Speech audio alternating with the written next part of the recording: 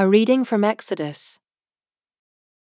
And the Lord said to Moses, See, I have made you like God to Pharaoh, and your brother Aaron shall be your prophet. You shall speak all that I command you, and your brother Aaron shall tell Pharaoh to let the people of Israel go out of his land. But I will harden Pharaoh's heart, and though I multiply my signs and wonders in the land of Egypt, Pharaoh will not listen to you. Then I will lay my hand on Egypt and bring my hosts, my people the children of Israel, out of the land of Egypt by great acts of judgment. The Egyptians shall know that I am the Lord, when I stretch out my hand against Egypt and bring out the people of Israel from among them. Moses and Aaron did so. They did just as the Lord commanded them. Now Moses was 80 years old, and Aaron 83 years old, when they spoke to Pharaoh. Then the Lord said to Moses and Aaron, When Pharaoh says to you, Prove yourselves by working a miracle, then you shall say to Aaron, Take your staff and cast it down before Pharaoh, that it may become a serpent. So Moses and Aaron went to Pharaoh and did just as the Lord commanded. Aaron cast down his staff before Pharaoh and his servants, and it became a serpent. Then Pharaoh summoned the wise men and the sorcerers, and they, the magicians of Egypt, also did the same by their secret arts. For each man cast down his staff, and they became serpents. But Aaron's staff swallowed up their staffs. Still Pharaoh's heart was hardened, and he would not listen to them, as the Lord had said. Then the Lord said to Moses, Pharaoh's heart is hardened, he refuses to let the people go. Go to Pharaoh in the morning, as he is going out to the water. Stand on the bank of the Nile to meet him, and take in your hand the staff that turned into a serpent. And you shall say to him, The Lord, the God of the Hebrews, sent me to you, saying, Let my people go, that they may serve me in the wilderness. But so far you have not obeyed. Thus says the Lord, By this you shall know that I am the Lord. Behold, with this staff that is in my hand, I will strike the water that is in the Nile, and it shall turn into blood. The fish in the Nile shall die, and the Nile will stink, and the Egyptians will grow weary of drinking water from the Nile. And the Lord said to Moses, Say to Aaron, Take your staff and stretch out your hand over the waters of Egypt, over their rivers, their canals, and their ponds, and all their pools of water, so that they may become blood. And there shall be blood throughout all the land of Egypt, even in vessels of wood and in vessels of stone. Moses and Aaron did as the Lord commanded. In the sight of Pharaoh and in the sight of his servants, he lifted up the staff and struck the water in the Nile, and all the water in the Nile turned into blood. And the fish in the Nile died, and the Nile stank, so that the Egyptians could not drink water from the Nile. There was blood throughout all the land of Egypt, but the magicians of Egypt did the same by their secret arts. So Pharaoh's heart remained hardened, and he would not listen to them, as the Lord had said. Pharaoh turned and went into his house, and he did not take even this to heart. And all the Egyptians dug along the Nile for water to drink, for they could not drink the water of the Nile. 7 full days passed after the Lord had struck the Nile. A reading from Luke. After this, the Lord appointed 72 others and sent them on ahead of him, 2 by 2, into every town and place where he himself was about to go. And he said to them, The harvest is plentiful, but the laborers are few. Therefore pray earnestly to the Lord of the harvest to send out laborers into his harvest. Go your way. Behold, I am sending you out as lambs in the midst of wolves. Carry no money bag, no knapsack, no sandals, and greet no one on the road. Whatever house you enter, first say, Peace be to this house. And if a son of peace is there, your peace will rest upon him. But if not, it will return to you. And remain in the same house, eating and drinking what they provide, for the laborer deserves his wages. Do not go from house to house. Whenever you enter a town and they receive you, eat what is set before you. Heal the sick in it and say to them, the kingdom of God has come near to you. But whenever you enter a town and they do not receive you, go into its streets and say, even the dust of your town that clings to our feet we wipe off against you. Nevertheless, know this, that the kingdom of God has come near. I tell you, it will be more bearable on that day for Sodom than for that town. Woe to you, Chorazin! Woe to you, Bethsaida! For if the mighty works done in you had been done in Tyre and Sidon, they would have repented long ago, sitting in sackcloth and ashes. But it will be more bearable in the judgment for Tyre and Sidon than for you. And you, Capernaum, will you be exalted to heaven? You shall be brought down to Hades. The one who hears you hears me, and the one who rejects you rejects me, and the one who rejects me rejects him who sent me. The 72 returned with joy, saying, Lord, even the demons are subject to us in your name. And he said to them, I saw Satan fall like lightning from heaven.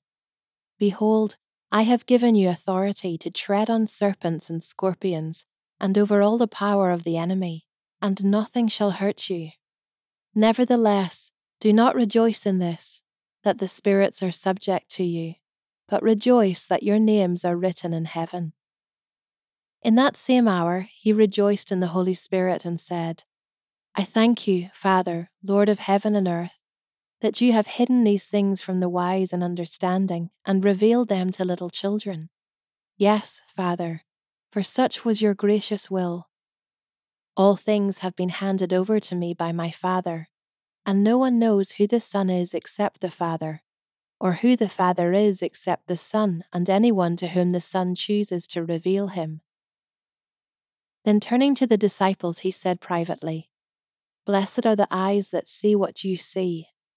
For I tell you that many prophets and kings desired to see what you see, and did not see it, and to hear what you hear, and did not hear it.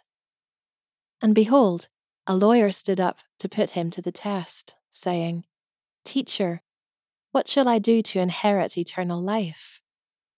He said to him, What is written in the law? How do you read it? And he answered, You shall love the Lord your God with all your heart, and with all your soul, and with all your strength, and with all your mind, and your neighbour as yourself.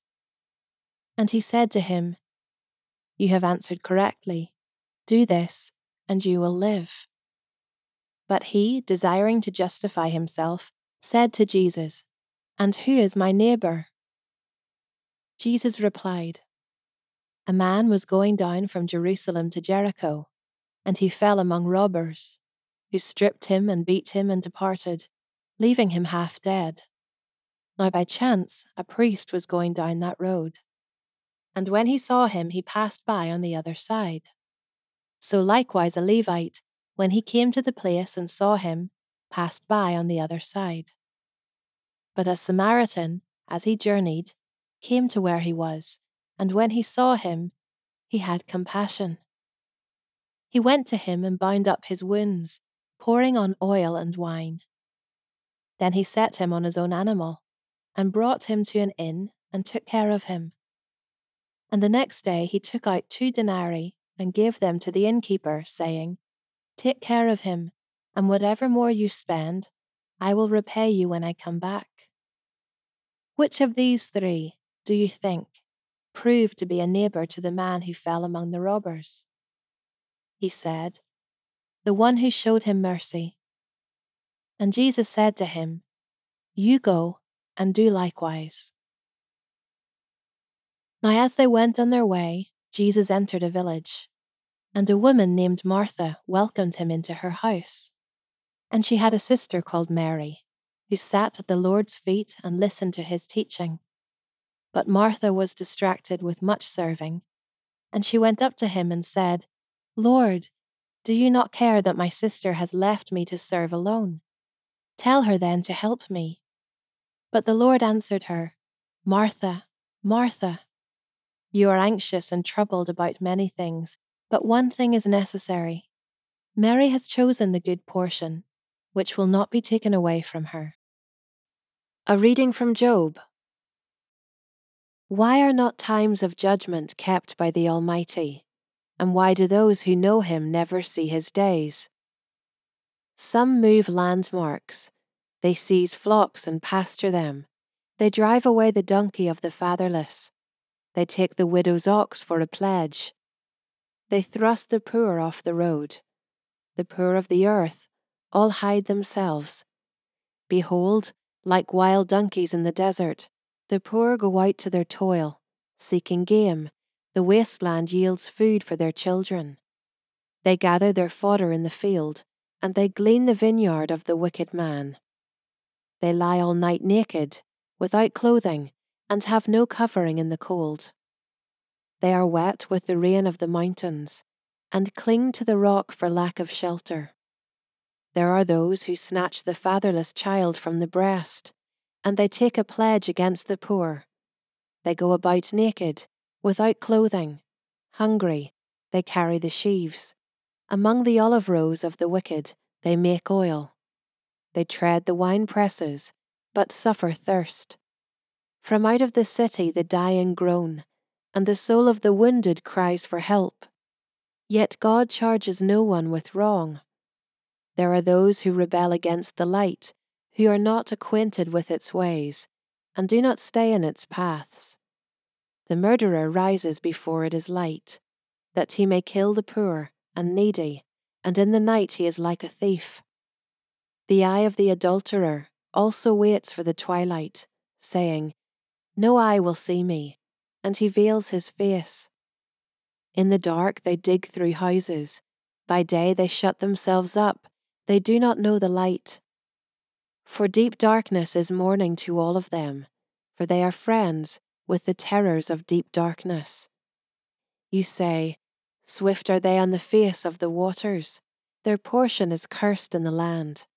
No treader turns toward their vineyards. Drought and heat snatch away the snow waters.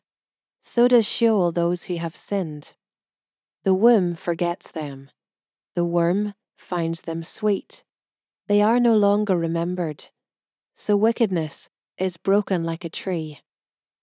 They wrong the barren, childless woman, and do no good to the widow. Yet God prolongs the life of the mighty by his power. They rise up when they despair of life. He gives them security, and they are supported, and his eyes are upon their ways. They are exalted a little while, and then are gone. They are brought low, and gathered up like all others. They are cut off like the heads of grain.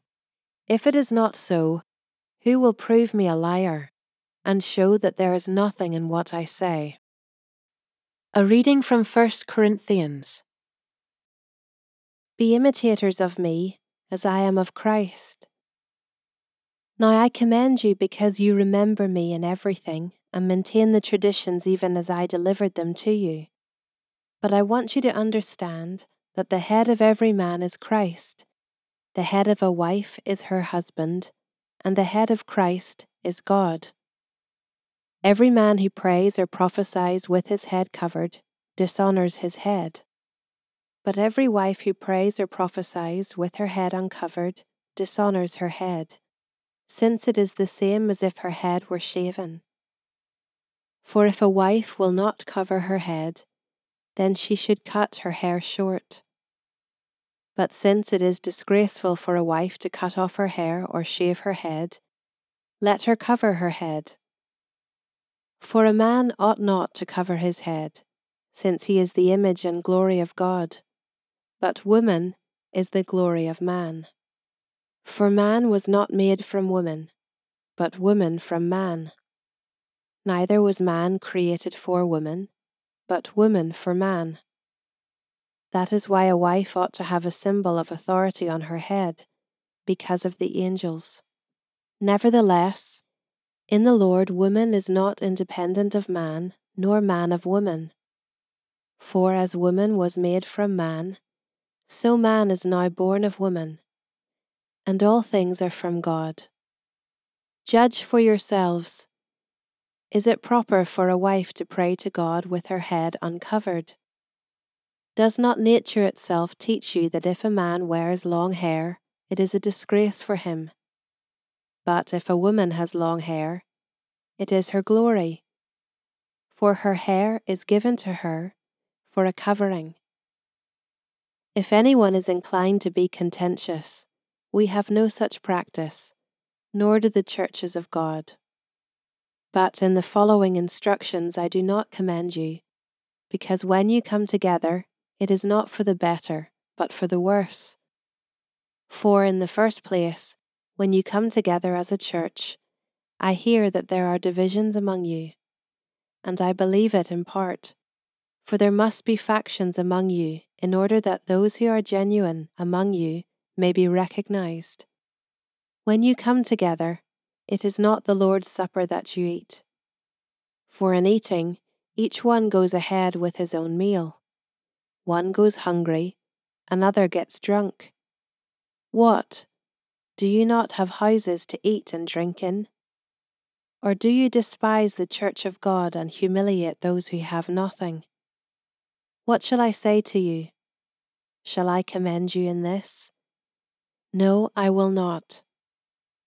For I received from the Lord what I also delivered to you, that the Lord Jesus on the night when he was betrayed took bread, and when he had given thanks, he broke it, and said, "This is my body, which is for you. Do this in remembrance of me." In the same way also he took the cup after supper, saying, "This cup is the new covenant in my blood. Do this, as often as you drink it, in remembrance of me. For as often as you eat this bread and drink the cup, you proclaim the Lord's death until he comes. Whoever, therefore, eats the bread or drinks the cup of the Lord in an unworthy manner will be guilty concerning the body and blood of the Lord. Let a person examine himself then, and so eat of the bread and drink of the cup. For anyone who eats and drinks without discerning the body eats and drinks judgment on himself. That is why many of you are weak and ill, and some have died. But if we judged ourselves truly, we would not be judged. But when we are judged by the Lord, we are disciplined so that we may not be condemned along with the world. So then, my brothers, when you come together to eat, wait for one another. If anyone is hungry, let him eat at home, so that when you come together it will not be for judgment. About the other things I will give directions when I come.